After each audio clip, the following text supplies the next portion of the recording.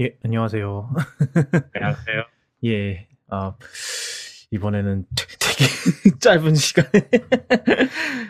예, 네, 참. 오늘은 좀 짧게 하면 좋겠네요. 예, 오늘은 아마 이게 아마 다음 에피소드 중간에 끼워 넣을 거라서, 뭐, 길게는 네, 못 네. 하고요.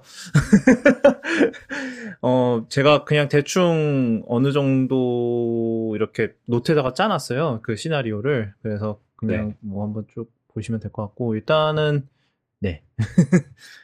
이게 중간에 들어갈 거라 이게 말을 이게 어떻게 해야 되는 이렇게 중간에 이제 인터뷰하고 중간에 넣는 경우가 잘 없어갖고 뭐 일단 해보겠습니다. 자, 그럼 바로 시작을 할게요. 힘들다. 지금 저희 원패스워드 관련 얘기를 좀 해보려고 하는데요. 이거는 좀 저희 원래 하는 것과는 다르게 제가 또 저희 WWDC 스페셜 때 나와주시는 코드 스쿼드의 김정님을 또 다시 한번 모시고 얘기를 나누게 될 건데요. 이게 이유가 뭐냐면은 좀 이게 애플의 지금 좀 약간 혼란스러운 그런 정책도 어느 정도 원인이 작용을 했다고 보는 것도 있어서 이렇게 모시게 되었습니다. 인사해 네. 주시면 될 것 같아요. 네, 안녕하세요. WWDC 특집에만 나왔었는데 갑자기 등장한 코드스코드 김정입니다. 반갑습니다. 네, 제가 이제 이 아이디어를 생각을 한 게 이틀 전인가 그랬거든요. 뭐, 다른 팟캐스트를 듣다가 다른 팟캐스트에도 좀 이제 이 애플 UI 프레임워크 얘기를 많이 하더라고요. 그래서 들어보니까, 그쪽에서도 좀 뭔가를 좀 얘기해 볼 게 좀 있겠구나 싶어서 또, 사실 김정님을 저희가 지금 밤에 녹음을 하고 있는데, 이 같은 날 아침에 제가 연락을 드려갖고, 그것도 주말인데, 네, 이렇게 또 이렇게 좀 급하게 제가 섭외를 하게 됐는데, 뭐, 좀, 길게는 얘기를 안 할 거예요. 왜냐면 아마 들으시는 분들은 아마 지금 저희 다음 153회 지금 듣다가 갑자기 이 얘기를 조금 상황 바꿔서 듣게 되실 텐데, 그래서 지금 여기에는 저희 땅콩고객님이나 티덤님이나 없고 저만 있고 저와 이제 정님 단 둘이서 이제 진행을 해보도록 하겠습니다. 일단은 원패스워드가 뭔지부터 일단 간단하게 설명을 해야 될 것 같아요. 일단은 쓰시나요, 정님은? 제가 마지막으로 쓴 게 지금도 깔려 있거든요. 쓰고 있는데 저는 6인가까지만 썼고 그 이후는 업데이트할 필요성을 못 느껴서 그냥 예전 버전을 계속 쓰고 있어요. 예, 이제 원패스워드가 뭐냐면은 이제 비밀번호 매니저 앱입니다. 팟캐스트 저희가 이제 쿠도캐스트도 몇 번 얘기를 했었죠. 뭐냐 비밀번호 무슨 관련 어쩌고 저쩌고 할 때마다 비밀번호 매니저 꼭 쓰세요. 저희 늘 그렇게 얘기를 하죠. 근데 되게 이 비밀번호 매니저 앱이라는 이 시장의 약간 선구자격? 비슷한 앱이라고 생각을 해요. 왜냐하면 되게 오래전부터 했고, 뭐, 제가 알기로는 거의 15년 정도 가까이 됐다고 들었거든요. 뭐, 그러니까 그 말인 즉슨 한 2006년? 뭐, 그때쯤부터, 있었고, 그 다음에, 맥앱으로 시작을 했죠. 원패스워드가 또. 맥앱으로 시작을 해서 뭐 이제 아이폰 OS SDK 뭐 그 당시에는 나왔을 때 이제 아이폰 버전 나오고 그다음에 그러고 나서 이제 다른 버전들이 이렇게 나왔었죠. 윈도우, 그다음에 안드로이드, 그리고 작년인가 올해인가에 리눅스 버전이 나왔었어요. 그래서 저는 정말 많이 쓰고요. 거의 제 거의 모든 비밀번호가 이제 원패스워드에 있다고 해도 과언이 아닐 정도고, 그리고 저희 회사에서도 많이 쓰고 있습니다. 저희 회사에서도 직원들 모두 원패스워드 계정이 하나씩 있어요. 그래서 이게 원패스워드 같은 경우는 뭐 가족 공유 기능 그런 것도 있고, 그래서 가족끼리 서로 공유하는 계정이나 이런 거에 대한 비밀번호 그것도 있고, 그 다음에 회사 계정 같은 경우는 회사에서 공통적으로 사용하는 계정에 대한 비밀번호 공유를 할 수 있다는 그런 장점도 있습니다. 그런데 이번에 지금 현재 이제 최신 스테이블 버전은 이제 7점 얼마인데, 지금 요번에 원패스워드 측에서 이제 8 버전의 맥 버전에 대한 지금 테스트를 진행하고 있는데, 지금 이게 일렉트론으로 만들어졌다는 게 밝혀져서 지금 많은 이제 옛날부터 원패스워드를 사용했었던, 뭐 당연히 오래전부터 사용했으니까 다들 대부분 맥 사용자들이죠. 다 뒷목을 잡고 있습니다. 일단은 정님께 여쭤보고 싶은 게, 이제 일렉트론이라는 게 뭐 많이들 이제 아마 IT에 관심이 많으신 분들이면 많이 들어봤겠지만 그래도 이제 좀 생소하신 분들을 위해서 좀 설명을 해주실 수 있을까요?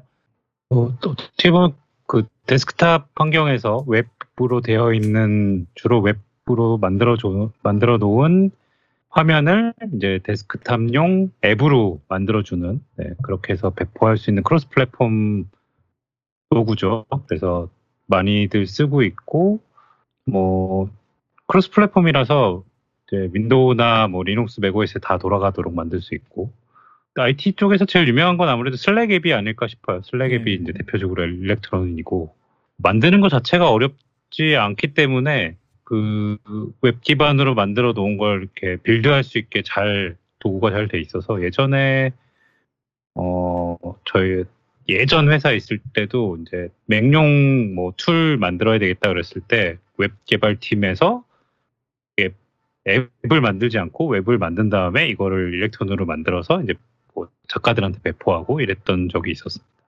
아, 예전에 그러면 레진 때 그군요. 네. 예, 맞죠. 아무래도 이제 약간 그런 쪽인 장점이 있겠네요. 뭐 예를 들면은 우리 회사는 뭐 맥 개발팀을 따로 둘 여력이 없는데 이제 일단은 맥 앱을 내놓아야 되는 상황이 처했다. 그러면은 그냥 이미 만약에 웹 앱이 있다면 이미 웹 인터페이스가 있다면 그냥 그거를 래핑을 해서 약간 일종의 래퍼라고 봐도 되는 거죠. 그러니까 웹페이지를 하나의 그걸 이제 컨테이너로 이제 싸서 그렇죠. 네.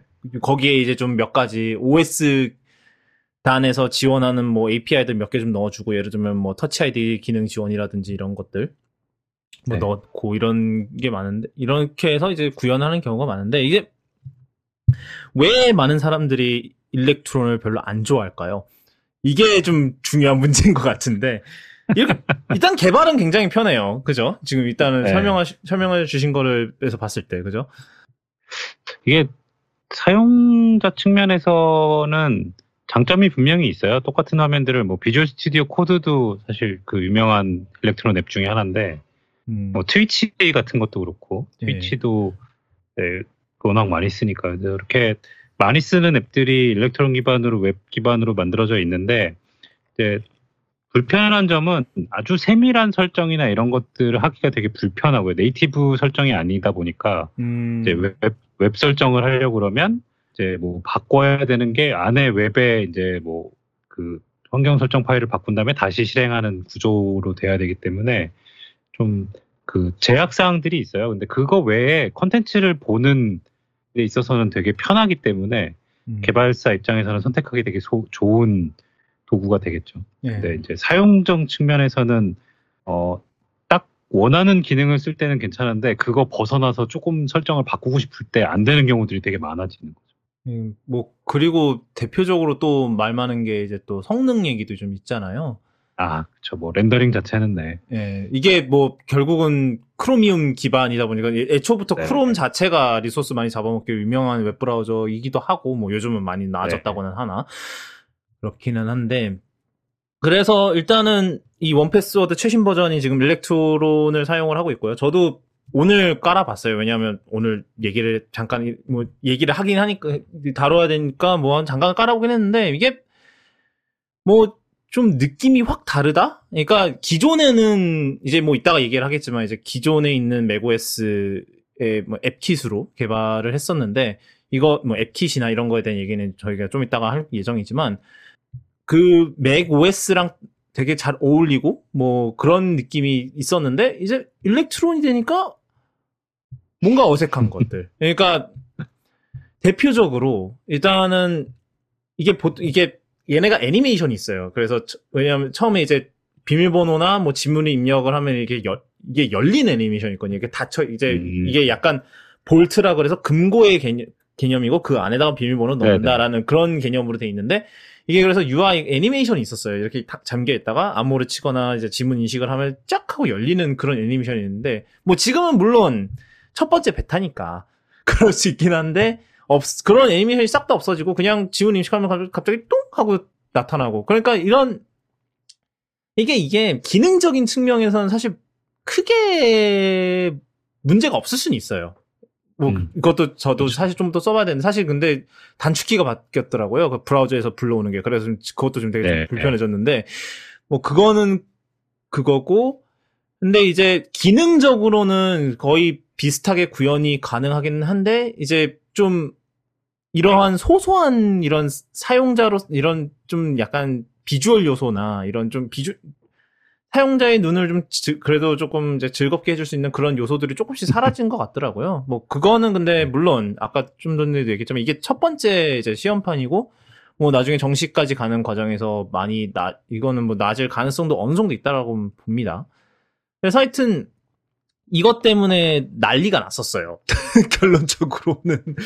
그래서 이제 몬패스워드 측에서 좀 이제 뭐 기술적 얘기가 좀 몇 개 이렇게 쫙, 나름 역사를 이렇게 딱 해놨더라고요. 그래서 블로그 올라왔더라고요. 예, 블로그 글을 제가 간단하게 설명을 해보면은 이제 기존 버전, 그러니까 여태까지의 뭐 맥OS, 윈도우, 뭐 안드로이드, iOS 버전 같은 경우는 그냥 원래는 동기화 자체도 사실 드롭박스나 아니면 이런 걸로 했었죠. 그냥 파일 하나 이제 드롭박스에다 올려놓으면은 그 드롭박스 통해서 이제 다른 이제 뭐 맥이든 뭐 어디든 이렇게 동기화가 돼갖고 이제 암호로 불러오는 형식이었는데 그래서 이제 이러한 중심적 기능과 이제 동기화된 파일 포맷만 이제 서로 던져주고 이제 각자 개발을 했대요. 그러니까 뭐 맥OS 팀, iOS 팀이 있고 그 다음에 이제 안드로이드랑 윈도우가 다 각자 따로따로 개발을 했기 때문에 이렇게 되면은 사실 이제 그런 건 있죠. 개발하는 데 있어서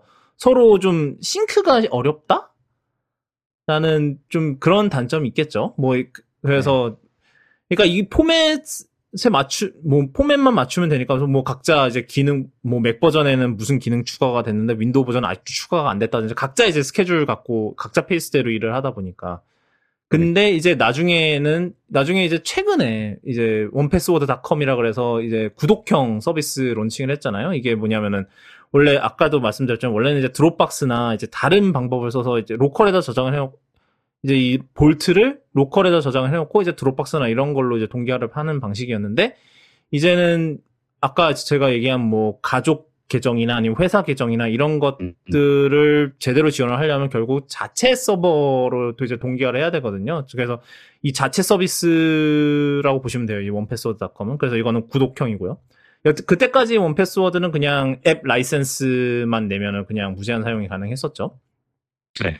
그래서 이제 이 구독형 서비스 론칭을 하면서 이제 구독형 서비스 론칭을 했으니까 이제 깨달았겠죠. 아무래도 기능 셋을 맞춰야겠다. 왜냐하면은 이 서버 백엔드에서 결국은 같은 데이터를 갖고 세 개의 이제 완전히 다른 앱이 이거를 가지고 이제 사용을 하게 되는데 여기서 이제 기능 미스매치가 발생하면 이제 서로 좀 골치 아파지니까 이게 뭐 예를 들어서 뭐 윈도우에 없는 뭐 맥OS만 있고 윈도우에 없는 기능을 만약에 여기서 썼으면은 맥에서 썼으면 윈도우는 어떻게 동기화를 해야 되지? 약간 이런 문제가 생기잖아요. 그래서 아마 이제 어느 정도 이거를 맞춰야겠다라는 생각을 한 것 같아요. 그래서 이제 새로운 이제 코어 그러니까 뭐 백엔드랑 이제 서버랑 통신하는 부분이랑 뭐 이런 것 이제 이런 이제 암호화나 이런 쪽을 담당하는 이제 그거를 새로 개발을 하기로 하고 여기에다 이제 러스트 언어를 사용했다라고 돼 있는데 이제 러스트는 어떤 용도로 쓰이나요?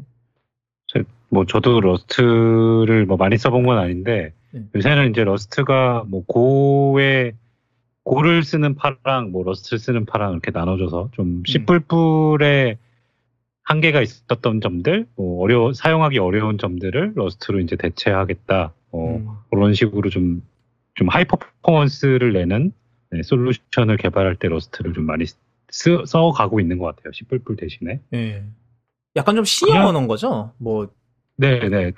굉장히 로우 레벨한 언어로 사용을 하는데, 이제 백엔드에 러스트를 썼다는 거는 뭐 서버 자체를 러스트로 했는지 저도 뭐 내부를 본 건 아닌데, 아마 뭐 API 연동하는 걸 어떻게 한 건지 아니면 API를, 자체 서비스니까 API만 받아서 그냥 뭐 많이 넘기는 용도로 쓴 건지 그 부분은 잘 모르겠는데 여기서는 아무래도 그 코어한 로직 자체를 러스트로 좀 많이 받아주고 그런 단지 여기는 웹 서비스라기보다는 그 볼트를 어떻게 좀 안정하게 빠르게 동작할 거냐. 그쪽을 좀 그런 용도로 많이 쓰지 않았을까 생각이 들어요. 그러니까 보통 이제 일렉트론 앱 같은 경우는 특히 뭐 슬랙이나 이런 애들 같은 경우는 그냥 말 그대로 안에 그냥 웹페이지를 띄우는 거잖아요. 그냥 모든 거는 다 그 서버에서 푸시를 하고, 사실 UI 같은 부분도 대부분은 그냥 거기서 푸시를 하는 경우가 많은데, 원패스워드 같은 경우는 좀 보면은 그런 경우는 아닌 것 같고, 그냥 정말로 어차피 이런 비밀번호 관련 정보나 이런 거는 로컬에도 있긴 있을 건데, 이거를 어느 정도 이 안에서 이 앱 안에서 이거를 핸들링하는 방식은 이제 어느 플랫폼이든 비슷하게 가져갈 필요가 있다라고 느껴서 이제 그 코어 부분을 그렇게 쓴 것 같이 통일을 한 것 같은 그런 느낌이 들기는 하더라고요. 네. 근데 이제 물론 그거는 코어는 코어지만 이제 그 앞에 이제 프론트엔드라고 해서 UI랑 이제 뭐 OS랑 API로 통신하고 이런 부분이 또 필요하죠. 그래서 이거를 뭐 대충 읽어보니까 이제 리눅스 버전을 새로운 코어를 이용해서 제일 먼저 만들었다고 하고, 그 다음에 이제 거기다가 일렉트론, 웹 UI, 일렉트론을 활용을 해서 만들었다고 하고요. 그다음 윈도우 같은 경우도 뭐 윈도우의 그 기본 라이브러리를 쓸까 하다가 그냥 역시 일렉트론을 활용을 했다고 합니다. 안드로이드 같은 경우는 뭐 일렉트론을 안드로이드에서 쓸 수는 없으므로 그러다 보니까 그냥 네이티브 안드로이드, 그러니까 안드로이드에서 구글에서 이제 자체적으로 주는 그런 개발 툴을 사용을 했고, 그 다음에 iOS랑 iPadOS 같은 경우는 SwiftUI, 저희가 첫 번째 WWDC 스페셜, 그러니까 2019년에 했을 때 그때 막 나왔었죠, SwiftUI가. 제가 기억이 맞다면 그때 막 나왔던 것 같은데. 네네. 그러니까 그게 2019년이니까 이제 2년 된 2년 된 이제 툴킷을 썼죠. 그래서 iOS랑 iPadOS는 SwiftUI로 썼어요. 그런데 이제 문제는 macOS죠. 이게 macOS 같은 경우 이제 iOS나 iPad 이제 SwiftUI의 이제 이제 잠재적으로 문제점이 될 수 있는 부분이 이제 구형 OS 호환성인데, 왜냐하면 아까 좀 전에도 얘기했지만 이제 SwiftUI가 고작 2년밖에 안 됐기 때문에 이제 이 SwiftUI가 등장하기 전에 이제 OS에서는 SwiftUI를 몰라요. 그 말인즉슨 뭐 아예 앱을 못 쓴다는 소리죠. 이게 iOS랑 iPadOS에서는 크게 문제가 안 되는 게, 대부분의 사람들이 어차피 iOS나 이제 각자의 아이폰이나 아이패드 같은 경우는 보통 최신 버전으로 잘 올려요. 왜냐면 애플이 그렇게 권장을 많이 하니까. 근데 macOS 같은 경우는 뭐 사람들이 구형 옛날 맥을 쓰는 경우도 많고, 그 다음에 뭐 최신 버전이 기능적으로 불안하기도 하거니와, 뭐 애플 입장에서도 뭐 두 개 전 버전까지는 그래도 보안 업데이트가 계속 나오기도 하니까 최신 버전으로 올리는 빈도가 이제 iOS나 iPadOS보다 훨씬 덜하단 말이죠. 그래서 이제 원패스워드 쪽에서도 이제 이 구형 버전 지원을 어떻게 할 것인가라는 고민을 많이 했던 모양이에요. 그래서 처음에 두 가지 버전을 모두 개발했대요. 그러니까 일렉트론도 일렉트론이지만 그 다음에 SwiftUI로도 이제 최신 버전에서는 이제 SwiftUI로 이제 앱을 만들었나 봐요.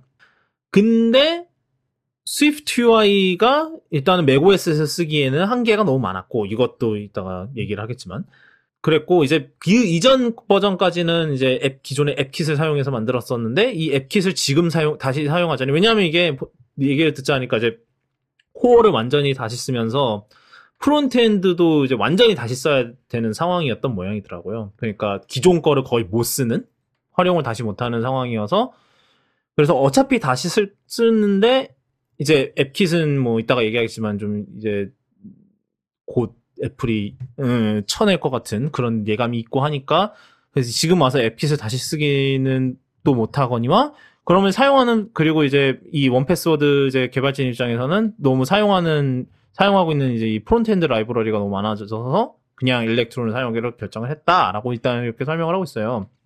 되게 이 설명도 만만치 않게 길게 했는데 엄청 자세하게 써놨더라고요. 예, 왜냐하면 아무래도 이게 macOS 버전을 이제 베타 버전을 내놓고 나서 이제 말이 이제 많이 돌기 시작하니까 한 2, 3일 뒤에 올라왔더라고요.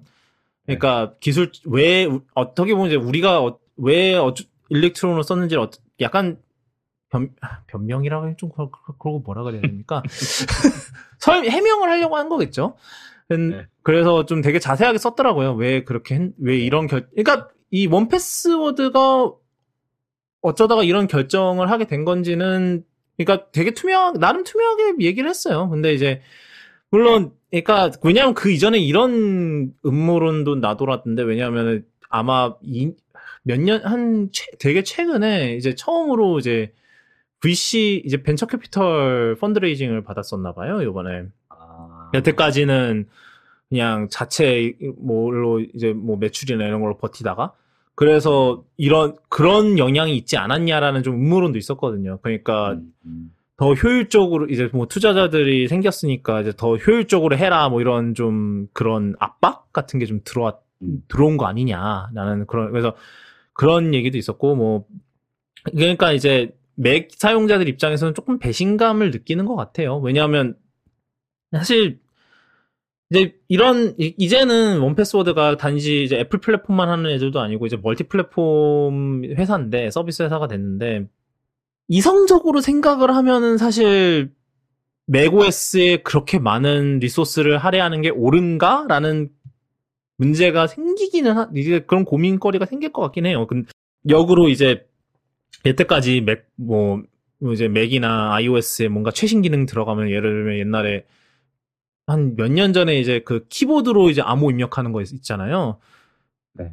기능 생겼잖아요. 그래서 그거 같은 경우도 막 베타 나오자마자 막 프로토타입 후딱 만들어갖고 선보이고 막 이랬던 애들이, 그리고 애플 디자인 어워드도 몇 번 수상했던 애들이 이제 일렉트론으로 맥앱을 만드니까 이제 옛날부터 써왔던 사람들 입장에서 좀 배신감을 느끼는 것도 어느 정도는 있는 것 같아요. 그러니까 일단은 원패스워드의 설명은 대충 이런데, 여기서 좀 일단은 정님 의견을 조금 듣고 싶거든요. 일단 더 밑에 자세한 분석을 하기 전에.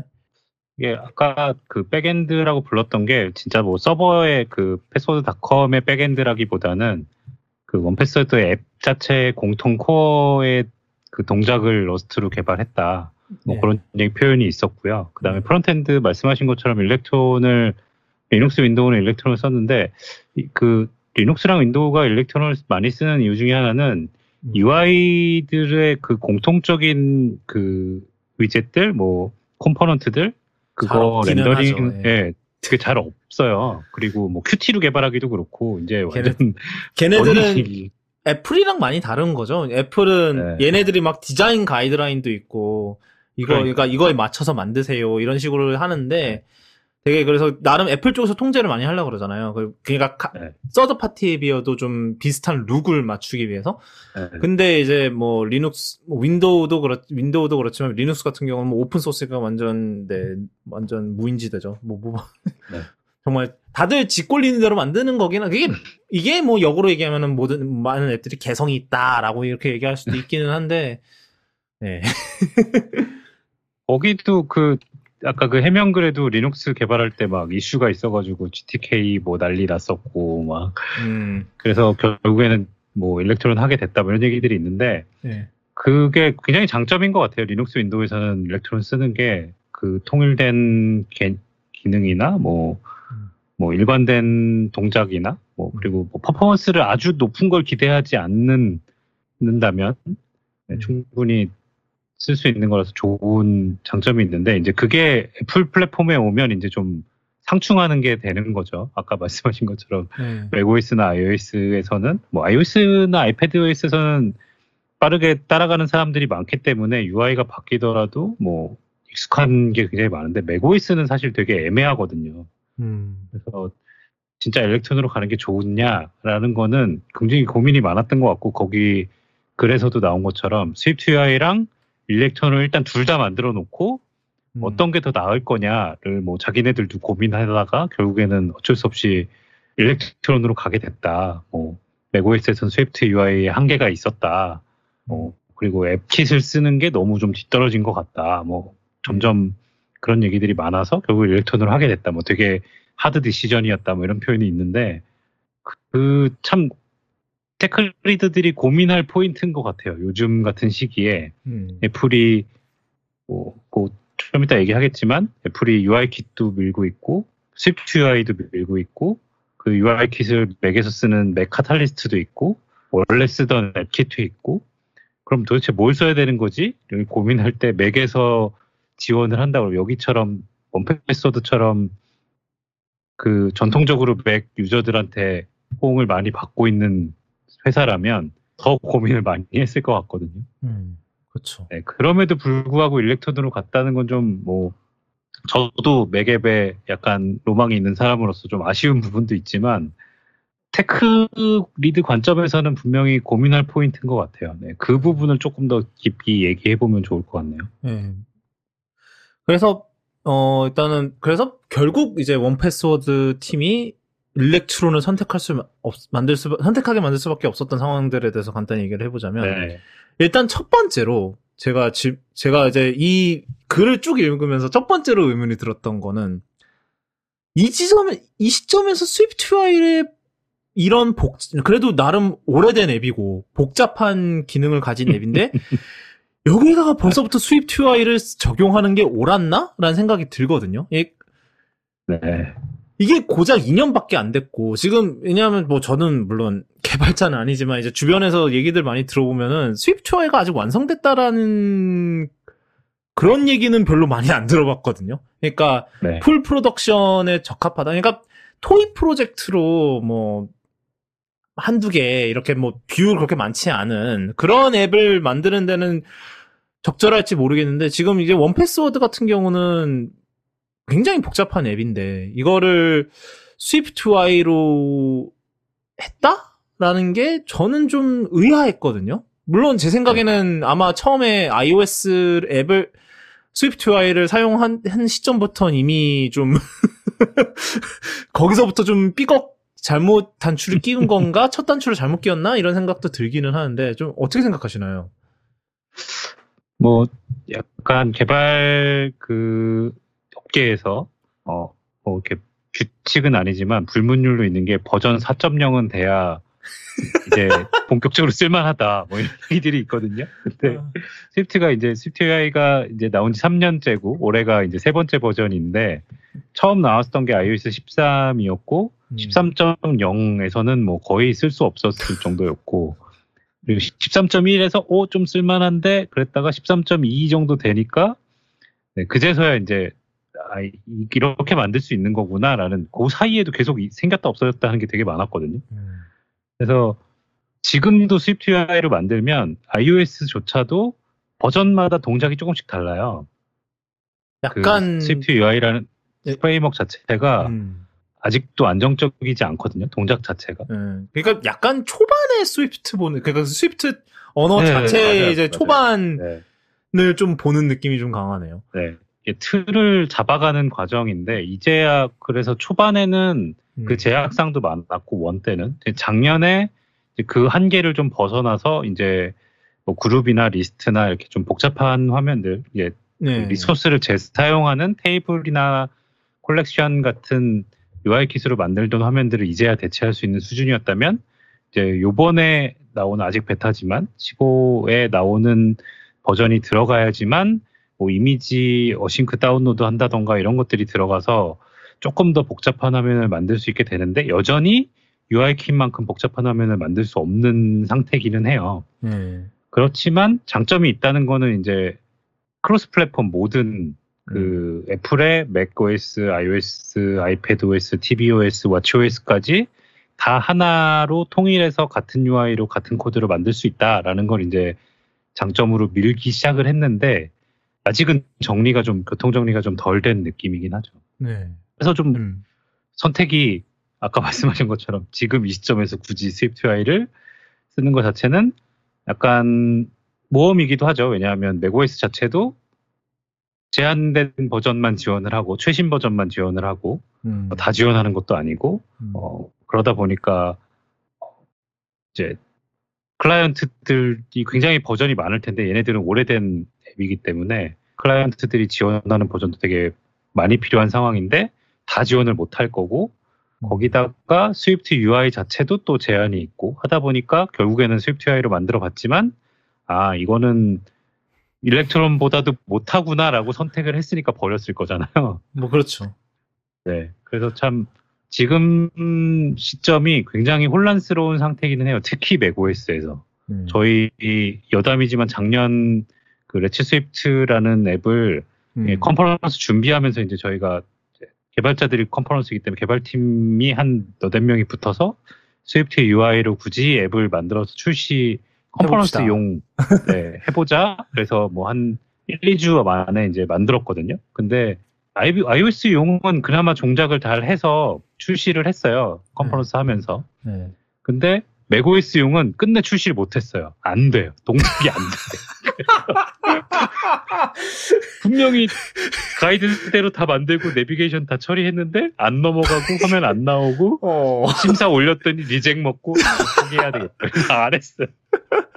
그러니까 이게 아까도 얘기하셨지만은 이게 버전마다 또 이거를 표시하는 게 다를 수도 있다고 하셨잖아요. 그러니까 이 개발자들 입장에서는 나름 이제 최신의 코드 컨벤션 다 맞춰서 만들었더니 예를 들어서 이제는 이제 가을에는 iOS 15가 나오는데 만약에 이제 iOS 14를 아직 돌리고 있는 폰에서 이걸 받으면 또 UI가 다르게 보일 수도 있다는 소리잖아요. 네. 결국은. 그렇지.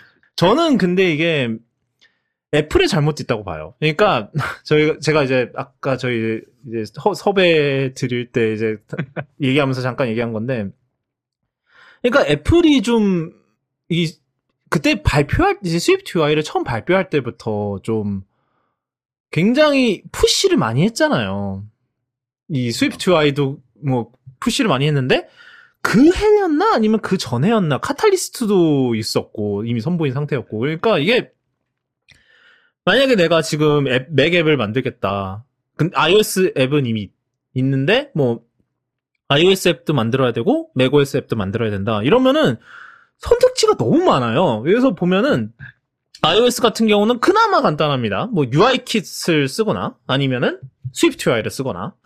인데, 맥OS 같은 경우는, 뭐, 기존에 원래 있었던 앱킷, 옛날에 이제 코코아라고 불렀던, 그다 앱킷이 있고, 거기에 아니면은 뭐 iOS UI 킷으로 뭐 iOS 아이패드 앱을 만들어놨다면 그거를 포팅하는 맥 카탈리스트가 있고 아니면 스위프트 UI. 그러니까 맥은 방법이 3개나 있어요. 근데 이제 그러면 이제 각자의 약간 맥OS 같은 이제 이 앱킷, 카탈리스트, 스위프트 UI 각자의 장단점이 어떻게 될까요, 이게? 킷은 뭐 말씀하신 대로 이제 초창기에 OS X을 만들면서 만들었던 그 코코아 프레임워크의 넥스트 스텝에 있던 거를 맥에 올리면서 만들었던 이제 UI용 키트여서 굉장히 오래된 구조고 API 자체가 좀 뭐라고 그래야 되지? 옛날 그 OS X 그 설계할 때 디자인 철학이 그대로 녹아져 있어요. 옛날 넥스트 스텝에. 그래서 개선 자체가 잘 안 돼 있고 UI킷은 그나마 이제 10년 정도밖에 안 됐잖아요. 그래서 UI킷 자체가 더 성능이나 렌더링에서의 장점들이 분명히 있어요. 그러다 보니까 애플도 이제 고민이었던 것 같아요. 앱킷을 개선할 거냐, UI킷을 굳이 끌고 와서 앱에다가 적용할 거냐, 이걸 고민을 꽤 오래 했던 것 같은데 내부에서도 되게 논란이 있었다고 그래요. 제가 그 카탈리스트 나왔을 때 애플 엔지니어들이랑 얘기했을 때도 내부에서 굳이 이렇게까지 해야 돼? 라는 얘기들을 했었다고 그러더라고요. 뭐 그 사람들 입장에서는 뭐 곧 스위프트 UI도 내놓을 거란 걸 알고는 있었겠죠. 네. 사실은 게다가. 그래서 거기다가 카탈리스트 들어가는 시점에 이제 다크 모드까지 들어가면서 이제 컬러 시스템까지도 다 뒤집어야 되는 상황이었거든요. 근데 그러다 보니까 내부에서는 할 일이 되게 많았었던 거죠. 사실. 그리고 카탈리스트가 들어가면서부터는 이제 좀 다른 점은 앱킷이랑 또 떨어져 있지도 않아요. 카탈리스트는 되게 애매해서 그 UI킷을 포팅한 거지만 앱킷이랑 같이 섞어 쓸 수가 있거든요. 아, 네, 툴바나 네, 툴바랑 뭐 전혀 처음엔 이것도 초창기에는 안 됐었는데 이제 룩앤필을 맞추려고 툴바나 이런 것들은 원래 앱킷에 있는 걸 가져다 쓸 수 있다 보니까 이제 둘 다 맞춰 쓸 수 있는 상태가 돼 있고 스위프트 UI는 또 들어오면서 그거랑 또 다르게 이제 새로 UI를 킷을 만드는 것처럼 보이거든요. 이제 근데 또 UI 킷이랑 연결돼 있고 앱킷이랑도 연결돼 있고 네, 스위프트 UI는 또 추상화가 한 단계 더 위다 보니까 맥에서 돌아갈 때는 앱킷이랑 돌아가고 iOS 돌아갈 때는 UI 킷이랑 돌아가고 watchOS나 tvOS 돌아갈 땐 각각 키트랑 또 돌아가야 되는 네, 그런 상황이다 보니까 스위프트 UI는 더 느리거든요. 또 진화하는 게 다 플랫폼마다 바뀌어야 되다 보니. 그래서 지금 상황에서는 굉장히 혼란스러운 게 맞아요. 네.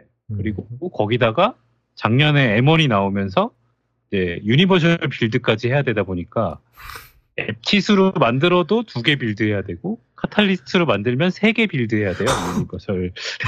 iOS는 또 따르고? 네, iOS는 따르고 카탈리스트를 빌드하면 인텔용 빌드, 암용 빌드, 아이패드용 빌드 이걸 3개 따로 만들어야 돼요. 그래서 정말 정신이 없어요. 빌드하려고 그러면 카탈리스트를 왜 빌드해야 되지? 저는 카탈리스트로 약간 테스트를 이것저것 해보는데 굉장히 혼란스러워. 오늘도 이거 얘기하고 나서 뭐 UI킷에 있는 거를 하나 이렇게 그 테스트 해봤는데 카탈리스트로 했더니 맥에서는 안 돌아가는 거야. 그래서 애플에다 버그 리포트 하고 있고, 네. 여전히 이런 상태거든요. 그러니까 UI킷을 카탈리스트로 만들었지만 iOS에서는 잘 돌아가는 게 macOS에서는 안 돌아가. 이런 상황이 계속 반복되고 있고, 스위프트 UI를 만들었는데 스위프트 UI도 돌아가는 기본적인 버전이 버전마다 macOS나 iOS의 메이저 버전이 바뀌거나 마이너 버전이 바뀔 때마다 동작이 계속 바뀌고 있고, 그래서 개발자들 입장에서는 진짜 미치겠는 거죠. 이렇게 만들어도 안 돼. 저렇게 만들어도 안 돼. 이런 상황이 있고. 다 잘 되는 거는 결국엔 원래 되던 버전이 제일 잘 되거든요. UI킷이나 앱킷이 제일 잘 돼요. 뭐 그렇죠. 근데 네, 제일 잘 되는데 불구하고 이거를 다시 처음부터 배워야 돼? 그러면 또 그것도 되게 난감한 상황이란 말이에요. 네, 그렇죠. 그러니까 특히 macOS에서 앱을 만들어야 된다 그러면 머리를 긁적긁적 할 수밖에 없는 거죠. 그러니까 가지고. 안정성은 여전히 앱킷이 최고인데 게다가 이제 앱킷 같은 경우는 특히 이제 좀 오브젝티브 C 시대 그거인 것도 있잖아요. 그러니까 이거를 스위프트로 억지로 좀 이거를 하려다 보니까 옛날에 뭐 스위프트는 맨날 그 우스갯소리가 많잖아요. 뭐 컴파일이 엄청 오래 걸리고 약간 뭐 그런 것도 있는 것 같은데 뭐 하여튼 게다가 이제 요즘 같은 경우는 사실 옛날에야 이제 처음에 아이폰 SDK 나왔을 때는 맥 개발자였던 분들이 이제 아이폰으로 넘어가기 쉬웠다. 뭐 이런 식으로 얘기를 많이 그때는 얘기했는데 지금은 반대잖아요. iOS로 처음 배우는 사람들이 많은 상황인데 개발자들 같은 경우도. 네, 그거는 뭐 진리인 것 같아요. 10년 전에도 사실 애플은 10년 전부터 계속 고민을 했었던 게 맥 개발자들은 되게 옛날에 맥 오래된 개발자들밖에 없고 iOS 개발자들은 이제 신규 개발자들이 많이 들어왔고 거기는 앱도 많아. 근데 맥앱을 들여다보니까 iOS, 아이패드 앱은 되게 많은데 그걸 가져다 쓸 만한 여력도 없고 개발도 안 돼. 그래서 그 애플 그 UX 에반젤리스트였던 그 갑자기 이름이 생각이 안 나네요. 네. 에반젤리스트랑 그런 얘기를 했었거든요. 한국에 온 적이 있었어요. 그랬을 때 왜 맥앱 개발자들을 한테 iOS 개발자처럼 이렇게 맥앱을 많이 개발하도록 어떻게 하면 좋을까? 뭘 도와주면 좋을까? 뭐 이런 얘기들을 많이 했었거든요. 뭐 한글 앱을 많이 나오려면 어떻게 해야 될 것 같아? 뭐 존 글렌지네요. 네, 존 글렌지가 그런 얘기들을 했었었는데 그러니까 여전히 이제 그걸 고민하다가 나온 게 이제 뭐 카탈리스트나 이제 뭐 카탈리스트는 사실 저걸로 새로운 앱을 만들라기보다는 이미 만들어져 있는 앱을 iOS, 아이패드 앱에 있는 앱들을 그냥 쉽게 옮겨라. 퍼다 나를 수 있어. 쉽게 옮길 수 있으니까 그 시장으로 좀 들어가 봐. 맥 시장으로. 그러면 앱들이 더 많아지지 않겠어? 이제 그런 의미인 것 같고요. 그다음에 새로 개발할 사람들은 스위프트 UI를 내놓을 테니까 스위프트 UI를 좀 개발하지 않겠어? 뭐 이런 것 같고 스위프트 UI가 이제 4.0이 되는 내년쯤 되면 안정화 좀 되면 이제, 네. 그러네. 그게 있네. 엑스코드 클라우드가 나오고 이제 아이패드에서 스위프트 UI로 앱을 만들어서 뭐 맥이 없이도 엑스코드 클라우드에서 빌드하고 배포할 수 있는 수준이 되면 그러면 이제 뭐 아이패드만 가지고도 앱을 배포할 수 있어라는 거다. 뭐 이런 거까지는 갈 수 있을 것 같아요. 그래서 좀 뭐 스위프트 UI로 기존에 이제 뭐 이런 원패스워드 같은 뭐 아주 타겟팅한 전문적인 좀 더 복잡한 UI를 요구하는 그런 러스트랄 이런 백엔드로 코어 엔진을 가지고 만들어야 되는 그런 앱들 말고 스위프트 UI만 가지고 뭐 워치에서도 돌아가고 TV에서도 돌아가고 뭐 패드에서도 돌아가고 맥에서도 돌아가는 그런 앱들을 다 만들 수 있어? 그렇게 시작할 때는 스위프트 UI도 괜찮지 않아? 이렇게 좀 이제 좀 타겟군이 좀 나눠지는 개발 환경에 대해서도 처음 진입할 때 쉽게 진입할 땐 스위프트 UI로 하고 좀 세부적인 기능을 개발할 땐 뭐 그게 호스팅이 되니까 다른 앱킷이나 UI킷을 같이 써서 뭐 새로운 앱도 만들고 코어를 붙일 때는 어쩔 수 없이 그걸 붙여야 되니까 러스트 같은 거 붙이려면 스위프트 UI 가지고 안 될 거니까 다른 프레임워크도 좀 쓰고 뭐 이렇게 좀 더 다양한 무기들을 제공해주는 측면인 것 같은데 이제 너무 다양하죠. 놓고 보면 그런데 지금 입장에선 되게 혼란스러운 건 맞는 것 같아요. 그러니까 약간 그런 것도 있는 것 같아요. 왜냐면 앱킷 같은 경우는 약간 옛날 시대잖아요. 그러니까 옛날에는 진짜로 각각의 앱들이 대부분이 이제 로컬에서 돌아갈 건 상정하고 그렇죠. 만들었었잖아요. 뭐, 그러니까 어차피 다운로드를 받아봤자 그냥 웹브라우저에서 다운받아서 그거를 여는 거니까 앱에서. 그러니까 각자 플랫폼에 맞게 그런 게 더 중요했는데 요즘은 워낙 인터넷 서비스고 모든 게 다. 이제 그래서 이 인터넷 서비스 업체 입장에서는 예를 들어서 이제 그거죠. 워드 다큐멘트 아니면은 뭐 PDF 문서 이런 거 여는 거 비슷한 거죠. 그러니까 그냥 맥 안에서 워드 문서를 여는 것, PDF 문서를 여는 것, 이거에만 원래 옛날에는 그러면 됐는데, 이제는 이것들이 이 모든 데이터들이 로컬이 아니라 죄다 클라우드에 있고, 이거를 받아와야 돼. 이러니까, 결국은 이런 인터넷 서비스 개발하는 애들 입장에서는 그거부터 먼저 고민을 해야 되는 거죠. 그러고 나서 이제 클라이언트는 그 다음 문제인데, 앱킷이 뭐 기존의 앱킷은 그러기에는 너무 그게 높았던 것 같아요. 어려웠던 거죠. 이제 이런 업체들 입장에서는 이 조그만한 걸 하나를 하자고 결국은 맥 개발자들 다 다시 고용을 해야 되는 거니까. 그래서 요즘에 앱킷 개발자 구하기도 쉽지 않을 거예요. 거의 죽어가는 약간 무형문화재죠. 이제 이게 앱킷 개발자도 결국은 무형문화재. 어르신들 모셔야 돼. 그러니까 무형문화재인 거잖아요. 이것도 결국은 네. 죽어가는. 지금 원패스워드 팀에서도 파운더들이나 앱킷 개발했겠지. 뭐 그런 안 했을 것 같아. 그러니까 이게 결국은 그러다 보니까 이제 당연히 이렇게 인터넷 서비스 웹 그런 게 이제 하면서 결국은 당연히 일렉트론이 등장을 하게 되고. 결국은 애플도 이거에 약간 대응을 해야겠다라고 느꼈겠죠. 왜냐면 일렉트론의 그런 고질적인 문제들 이런 것도 있고 그다음에 일렉트론 앱들의 그 성격상 이제 애플이 원하는 그런 이제 통일감 이런 게 전혀 없어지잖아요. 왜냐하면 얘네들은 당연히 애플의 디자인 가이드라인을 안 지키니까. 그래서 아마 이거를 어떻게든 붙잡아 보려고 나온 게 약간 카탈리스트랑 이제 스위프트 UI가 아닐까라고 저는 생각을 해요. 근데 문제가 뭐냐고 생각을 하냐면 카탈리스트랑 스위프트 UI가 나왔을 때 아까 이제 정님이 이제 둘 사이에 이제 구분 확실히 그러니까 필요에 따라서 이제 구분이 확실히 돼야 되는데 애플이 이거를 제대로 메시징을 안 한 것 같아요. 좀 그런 것도 있고 그다음에 아직 스위프트 UI는 이게 완성이 됐다라고 하기는 애매한데 지금 애플은 열심히 에반젤레이션을 하고 있을 거 아니에요, 이거를 또? 그러니까 그렇죠. 원패스워드도 써봤겠죠. 스위프트 UI를 그랬다가 이제 크게 뒤인 거지, 애들도. 그랬던 것 같아요. 그래서 그러니까 애플 잘못도 있을 것 같아요, 이거는. 너무 이거를 교통정리를 좀 어느 정도 해놓고, 예를 들면 앱킷을, 물론 이거는 좀 이제 극단적인 아이디어긴 하지만, 앱킷을 데프리케이션 해버리든가, 엄청나게 난리가 났겠지만, 거의 32비트 종말 수준으로 난리가 났을 거긴 한데, 아니, 이제 그거보다 더 심했을 것 같은데, 하여튼. 근데 이제, 너무 혼란스러운 거죠, 진짜로 맥OS 앱을 개발해야 되는 입장에서. 그러니까 이제 다들 그냥, 이런 거 고민하기 싫으니까 결국은 그냥 다 일렉트론으로 개발을 하게 되는 게 아닐까라는 생각이 들거든요. 네. 제가 지금 이 노트를 보고 있는 노션도 제가 알기로는 일렉트론이거든요. 그러니까 다 그런 거죠, 사실. 네.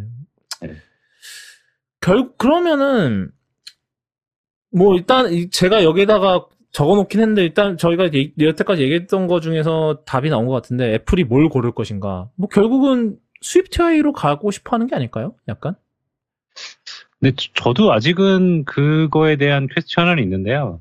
이제 말씀하신 대로 정확하게 한 번도 얘기한 적이 없어요. 앞으로는 스위프트 UI만 할 거다라고 얘기한 적이 없고, 아까 말씀드린 대로 스위프트 UI로 시작을 하더라도 이제 각 플랫폼에 올라간 애들의 그 원래 있었던 UI 프레임워크들과 섞어 쓸 수 있는 구조로 되어 있고, 그리고 모든 UI를 다 지금은 스위프트 UI로 할 수 있는 구조가 아니기 때문에 그래서 애플도 그걸 알기 때문에 이제 전면으로 내세우기보다는 뭐 iOS에서도 위젯 조금 뭐 조금 이렇게 조금씩 계속 업데이트하는 중이고, 아까 말씀드린 대로 이게 진입하는 데 있어서의 되게 처음에 모든 플랫폼으로 시작할 때는 굉장히 장점이 있기 때문에 분명히 그런 걸 앞으로 전면에 내세울 것 같지만 분명히 좀 디테일한 부분에 연결되는 부분들은 한계가 있거든요. 그래서 그거를 어느 시점에 선언할지는 잘 모르겠어요. 내년보다는 조금 더 뒤일 것 같고요.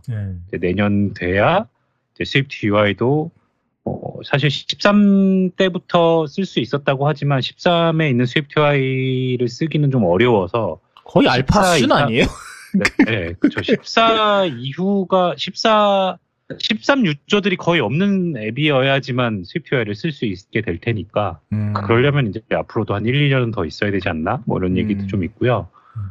그러려면 뭐 굉장히 애플은 그런 마이그레이션 되게 천천히 일어나기 때문에 그런 상황에서라면 스위프트 UI가 당장 내년부터 써야 돼 이러지는 않을 것 같고, 앱킷도 꽤 오래 남아있을 수도 있고, UI, 아까 얘기드렸는데, 카탈리스트도 꽤 오래 남아있을 수도 있고, 이런 체제가 꽤 오래, 한 5년은 지속될 수도 있지 않을까. 그런 상황이 생길 수도 있을 것 같아요. 개판인 상황. 이 원패스워드가 또 일렉트론이 유리한 것 중에 하나는, 원패스워드 앱이 웹브라우저를 내장해야 돼요. 인 브라우저가 있거든요. 걔네 인베디드 브라우저가 있는데 그 안에서 사용할 때는 뭐 패스워드가 자동으로 붙고, 물론 그 다른 브라우저들 익스텐션들을 만들기도 하지만 자체 내장 브라우저도 앱에서 지원을 해야 되는데, 그러려면 일렉트론이 훨씬 편할 거거든요. 브라우저 다루는 거나 이런 것들 자체도. 그래서 뭐 특히 리눅스 윈도우나 이런 데서 웹브라우저 다루는 것들은 크로미움 기반으로 그냥 처리하는 게 훨씬 편할 테니까, 이제 그 맥락에서 데스크탑을 macOS만 스위프트 UI로 가는 게 어렵지 않았을까. 그러려면 같은 팀에서 다 다루는 게 훨씬 더 수월했을 테니까, 피클리드 입장에서는 그런, 그러니까 웹 UI로 클라이언트를 만드는 것뿐만 아니라 뭐 업데이트하고 그 안에 웹브라우저의 기능들 그런 걸 활용하는 데 있어서도 일렉트론은 그냥 다 쓰는 게 훨씬 더 유리하지 않았을까라는 생각도 있습니다. 저는 이걸 보면서 약간 옛날에 OS9에서 OS10 넘어갔을 때 이제 카본하고 코코아 때도 비슷한 일이 있었잖아요. 그때도 그러니까 카본이 뭐냐면 이제 코코아 이전에 네, 이제 처음에 이제 약간 그 OS9이랑 그 이제 완전한 OS10으로 넘어가기 전에 약간 좀 과도기적 UI 프레임워크였잖아요. 카본이 좀. 근데 카본이 사실 없어진 지는 되게 늦게 없어졌거든요. 이게 카본이 그것도 좀 거는 뮤직 앱이 사실 지금 뮤직 앱인데 아이튠스가 다 카본 기반이었기 때문에 아이튠스가 사라진 게 몇 년 안 되잖아요. 뮤직 앱으로 바뀐 게. 뭐 그렇죠. 그래서 카본이 사실 32비트의 마지막 그 보루였고, 아이튠스랑 뭐 예전에 그 웹 오브젝트들의 잔재들이 남아있는 그 옛날 프레임워크들이 다 묶여 있었었는데, 그게 없어진 게 이제 사실 불과 몇 년 안 됐어요. 카탈리나 때인가요, 그러면? 저도 정확하게 기억이 안 나는데, 카본이 생각보다 아이튠스 라이브러리 밑에 깔려 있었어요. 그래서 코코아로 넘어간 건 오브젝티브-C, 뭐 카본은 사실 C++ 라이브러리들이었고, 언어도 달랐고, 아예 언어도 달랐고 프레임워크도 달랐었는데, 사실은 뭐 꽤 오래 끌고 갔던 거죠. 모든 걸 코코아로 넘어갔다고 했지만 애플 내부 프레임워크들은 아직 카본을 쓰는 API들이 꽤 많이 남아 있었고요. 그런 상황이긴 해요. 사실 애플 내부도 고민이 되게 많을 텐데, 작년은 이제 안 갔으니까 재작년에 갔을 때만 해도 애플에서 내부 프로젝트를 한다 그러면 새로운 그 macOS나 iOS 앱을 만들 때는 스위프트로 해요. 근데 내부의 새로운 프로젝트를 할 때는 여전히 오브젝티브-C로 했었거든요. 뭐 그게 더 편하셨을 테니까 다들. 네, 그분들이 편한 것도 있지만 그분들 똑같은 얘기를 했다는 거죠. 스위프트는 언어도 계속 바뀌는데 개발팀에서 그거를 쫓아가긴 너무 버겁다. 편하다. 오브젝티브-C. 네, 그럴 안 바뀌니까. 20년 검증된 오브젝티브-C로 만드는 게 둘 다 쓸 수 있고 둘 다 만들 수 있는데 왜 그거 안 되는 거냐. 그래서 결국엔 오브젝티브-C로 한 프로젝트들이 되게 많았대요. 내부에서도. 근데 그게 이제 딜레마인 거죠. 앱킷 같은 경우는 오브젝티브-C로 되어 있기 때문에 그걸 업데이트할 수 있는 인력들이 많지 않아요. 그리고 그것도 이제 새로운 프로젝트 무용문화재 버려져야 되는. 애플 내에서도 그걸 다룰 수 있는 사람들이 점점 줄어드는 거예요. 그러니까 그걸 가지고 카탈리스트 만들 때 앱킷 만들 수 없으니까 카탈리스트에 만드는 데 집중하는 거고, 그렇죠. 스위프트 UI 만드는 거는 뭐 새로운 뭐 젊은 엔지니어들이 모여서 스위프트 UI 만들면 되니까 그렇게 가는 거고. 그러니까 애플도 이제 내부 리소스의 문제가 생기지 않나 저는 그렇게 생각을 하는 거예요. 그래서 앱킷은 그 앱킷을 다뤘던 그 커밋이나 소스들 보면 막 30년 된 로그들 계속 남아 있는 거거든요. 근데 그거 다뤘던 분들 다 퇴사하고 있잖아요. 이제 없어요. 히스토리 알 사람도 별로 없을 거고. 그러니까. 네. 이제 약간 그러니까 이제 구전 문학 되는 거죠. 그렇죠. 코멘트들이 코드 분석해서 개발해야 되는데 그럴 만한 시간이 없는 거죠. 애플도 이제 점점 새 거 만드는데 바쁘니까 예전 거 개선하는 거는 잘 안 일어나는 거고. 그러려니까 점점 내부에서도 이제 새로운 거 만들어서 기존 거 대체하는 걸로 계속 갈 수밖에 없는 게 아닌가라는 생각도 좀 하게 되네요. 그래서 말씀하신 대로 카본 코코아처럼 뭐 CPI가 나중엔 다 대체할 시기가 올 것 같긴 한데 아직은 한참 남은 것 같고. 네, 그거 앱킷이나 UI킷 내부 대체하려면 꽤나 많은 게 필요할 거예요. 정말 카본도 10년 걸렸는데 지금 UI킷이나 앱킷 대체하는 거는 뭐 10년 더 걸리지 않을까요? 네, 지금 왜냐면 카탈리나 때였나요? 그때 막 메시지 앱을 카탈리스트로 다시 썼다고 막 그랬었고. 그리고 뮤직 앱은 제가 알기로 아직도 앱킷인 걸로 알고 있고, 뭐 팟캐스트 앱이랑 그런 애들은 TV 앱은 다 카탈리스트였고, 이게 다 지금 물론 그러니까 이거는 나름 이제 지네들도 이제 서로 이제 자기네들 신기술을 서로 이제 뭐 전문 용어로 도그푸딩 한다 그러죠. 직접 써가면서 이제 하는 거니까 좋은 거기는 한데 이게 애플 내에서도 이제 내부에서도 이제 어떻게 해야 될지를 모르니까 얘네들도 이거를 밖에다가 이 메시징을 못 내놓는 약간 그런 거겠네요. 좀 약간.